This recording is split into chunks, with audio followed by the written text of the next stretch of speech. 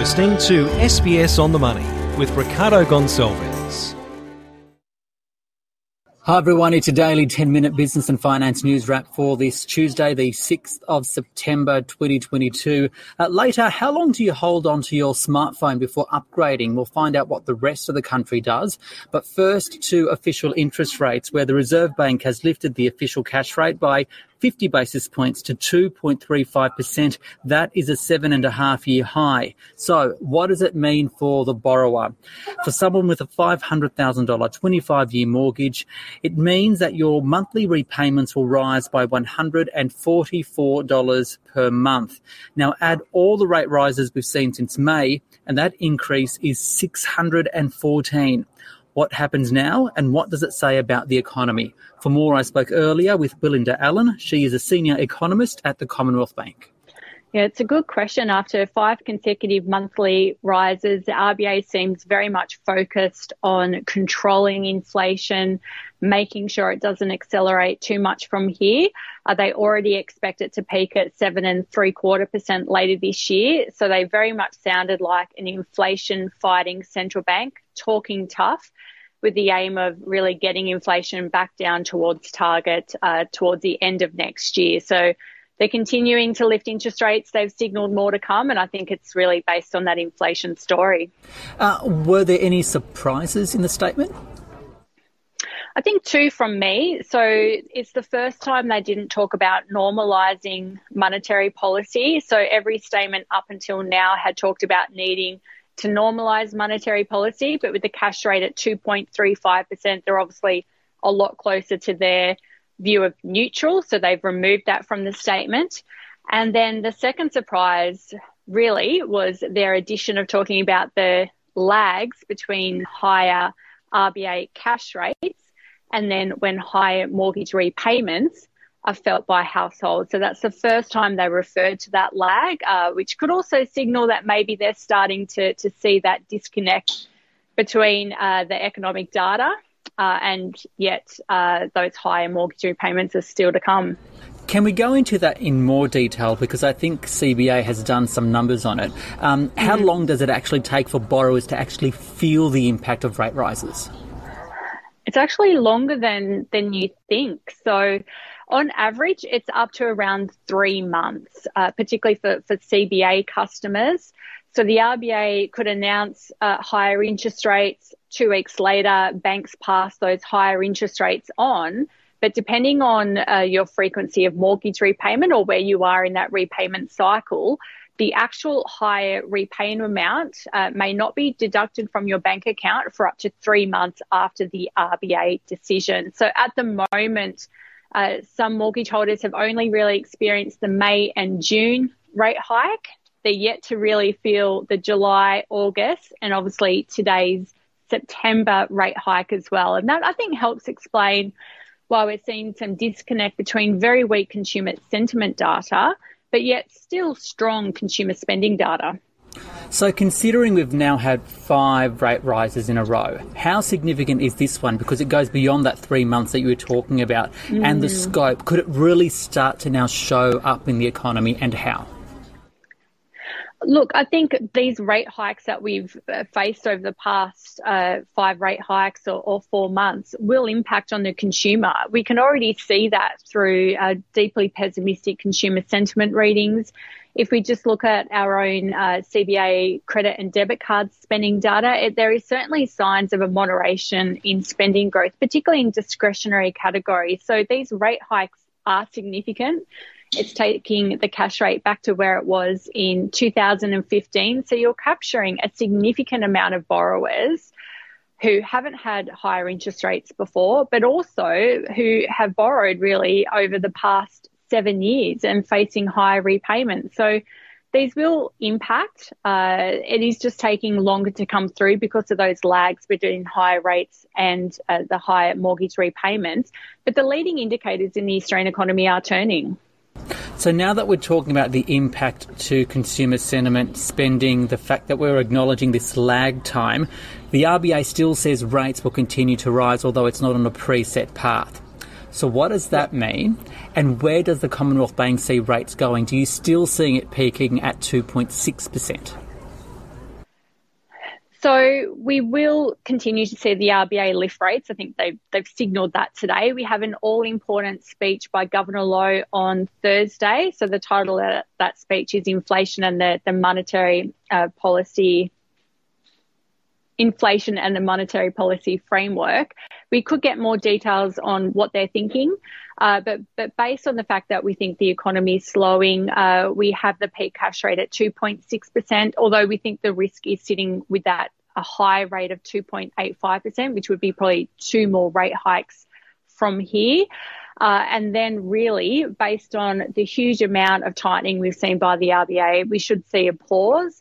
And when the RBA comes back in 2023, you will see signs the Australian economy slowing and should see them pause on their interest rate hiking cycle. You have a significant roll-off of fixed-rate home loans next year. That will slow the consumer even more.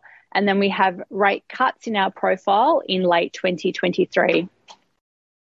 Belinda Allen there, the senior economist at the Commonwealth Bank. We'll take a look at how it impacted the share market in a few moments. But firstly, a change of pace, and let's talk about smartphones. And the question is, how long do you hold onto your device? Well, experts at Telsyte say it's 3.3 years.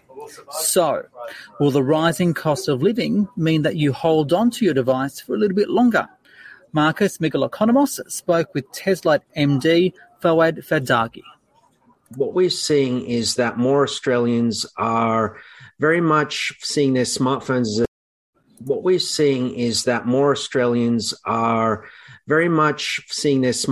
an essential part of their life. Nearly half use it as their primary digital device. They're using it for everything, music, videos, work, education, banking, payments, government interactions and so forth. So it's hard to see how something so essential might be impacted by price rises going forward in the economy. So yeah, definitely being perceived as a necessity, more important than a wallet these days and keys to the car. Look, absolutely. Phones these days can actually be the keys to your car as well. So people are upgrading these devices on average about every 3 years, but this has been growing over the last few years as the market has matured and devices have taken on a lot more functionality. Are there any changes or new trends in phone features that customers are demanding these days? Look, I think battery life remains one of those critical areas where consumers are demanding more and more of each time they upgrade their smartphone. 5G is also one of those hygiene factors that consumers are looking for, given that it's the most recent technology for connectivity and speed. And I guess what we're also seeing is an interest in larger screens, or indeed possibly even folding screens that give consumers more real estate to work and play with. In addition to smartphones, we're seeing a boom in wearable devices such as smartwatches and smart hearables, growing very strongly as more people are doing hybrid work, as well as using their wearables for health and fitness reasons. So whether or not it's a smartphone or a wearable, we think for the second half of this year, Australian consumers are going to continue to buy technologies despite some of the economic headwinds. And just finally, the battle between iPhone and Android, how is that shaping up? So Apple has been very strong in Australia for many years with very durable handsets and a strong repeat purchase intention. Some 90% of iPhone users plan to upgrade to another iPhone eventually. I guess the challenge for Apple has been its size as an operator in the market, in the sense that it's very difficult for it to source emerging technology parts, for example, for their range of devices. So while people aren't necessarily switching away from iPhones, many iPhone users have been, had their heads turned towards some of these newer, more experimental designs coming out from manufacturers such as Samsung, such as the ones that can fold or flip. We believe it's inevitable that Apple will go down this path. However, it might take a few more years given the size and scale of their requirements going forward. That was Marcus Megalokonomos speaking with Fawaz Fadaghi from Telsyte. Now let's go back to the interest rate decision where the Australian share market actually fell after that announcement. The S&P ASX 200 down 0.4%, 6,826. However, the lithium sector did pretty well. For more, I spoke earlier with Azim Sharif from CMC Markets. I feel that people are just reacting to lithium stocks just as and when they feel they need to. That's the thing. There was also obviously some news that came out overnight. So there were a few brokers that came out with upgrades to lithium miners. And investors love upgrades and downgrades when it comes to from brokers as well. So there was broker upgrades from the likes of Jefferies, JP Morgan and Macquarie on a few lithium stocks such as Alchem, Lake Resources, Liontown Resources and Core Lithium. So the reasons that they gave is they're expecting increased lithium demand over the next couple of years. Again, that is still a more medium to longer term view, nothing immediate, but because the news came out, markets are reacting.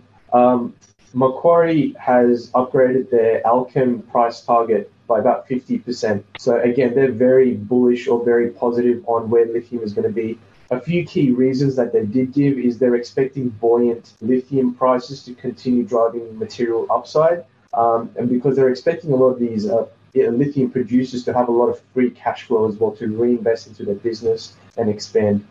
The other key thing that the brokers mentioned as well is that the US state of California are now mandating all new vehicles sold in the state to be either EV or hydrogen powered by 2035. So that's almost another 13 years away. So we're not anywhere close. But again, investors want to jump on the bandwagon before the rest of the market jumps in and get in, I guess, while the iron is hot. So that's where lithium is going. Again, it's just off the broker upgrades, but we could potentially see this cycle up and down as more brokers come into play and obviously more investors come into the market. So still a long-term play, but I think investors just love lithium and lithium love investors, especially Australian investors. So we could see a bit of positivity over the next couple of years.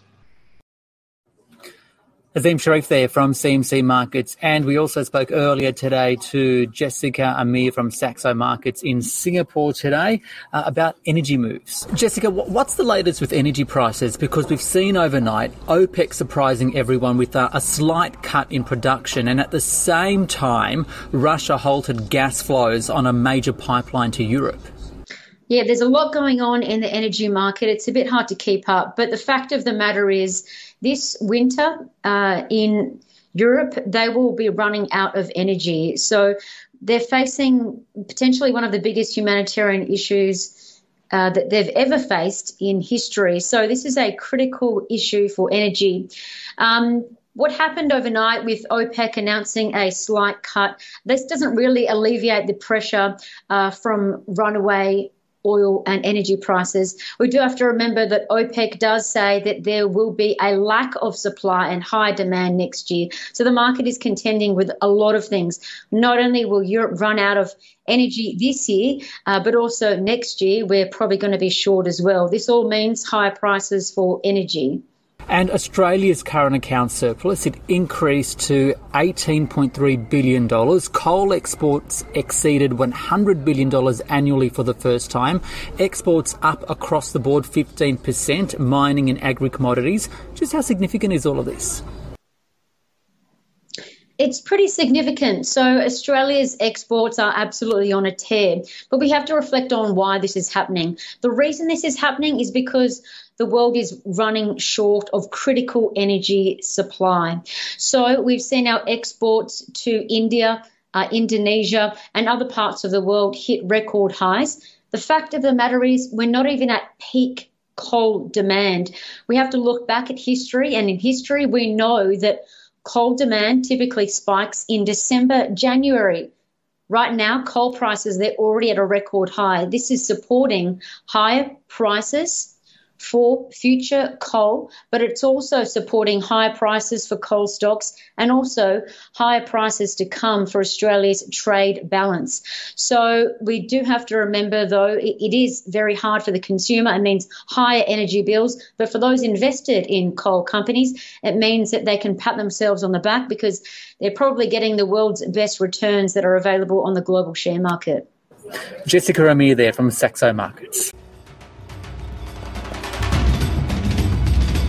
This SBS On The Money podcast is provided for informational purposes only.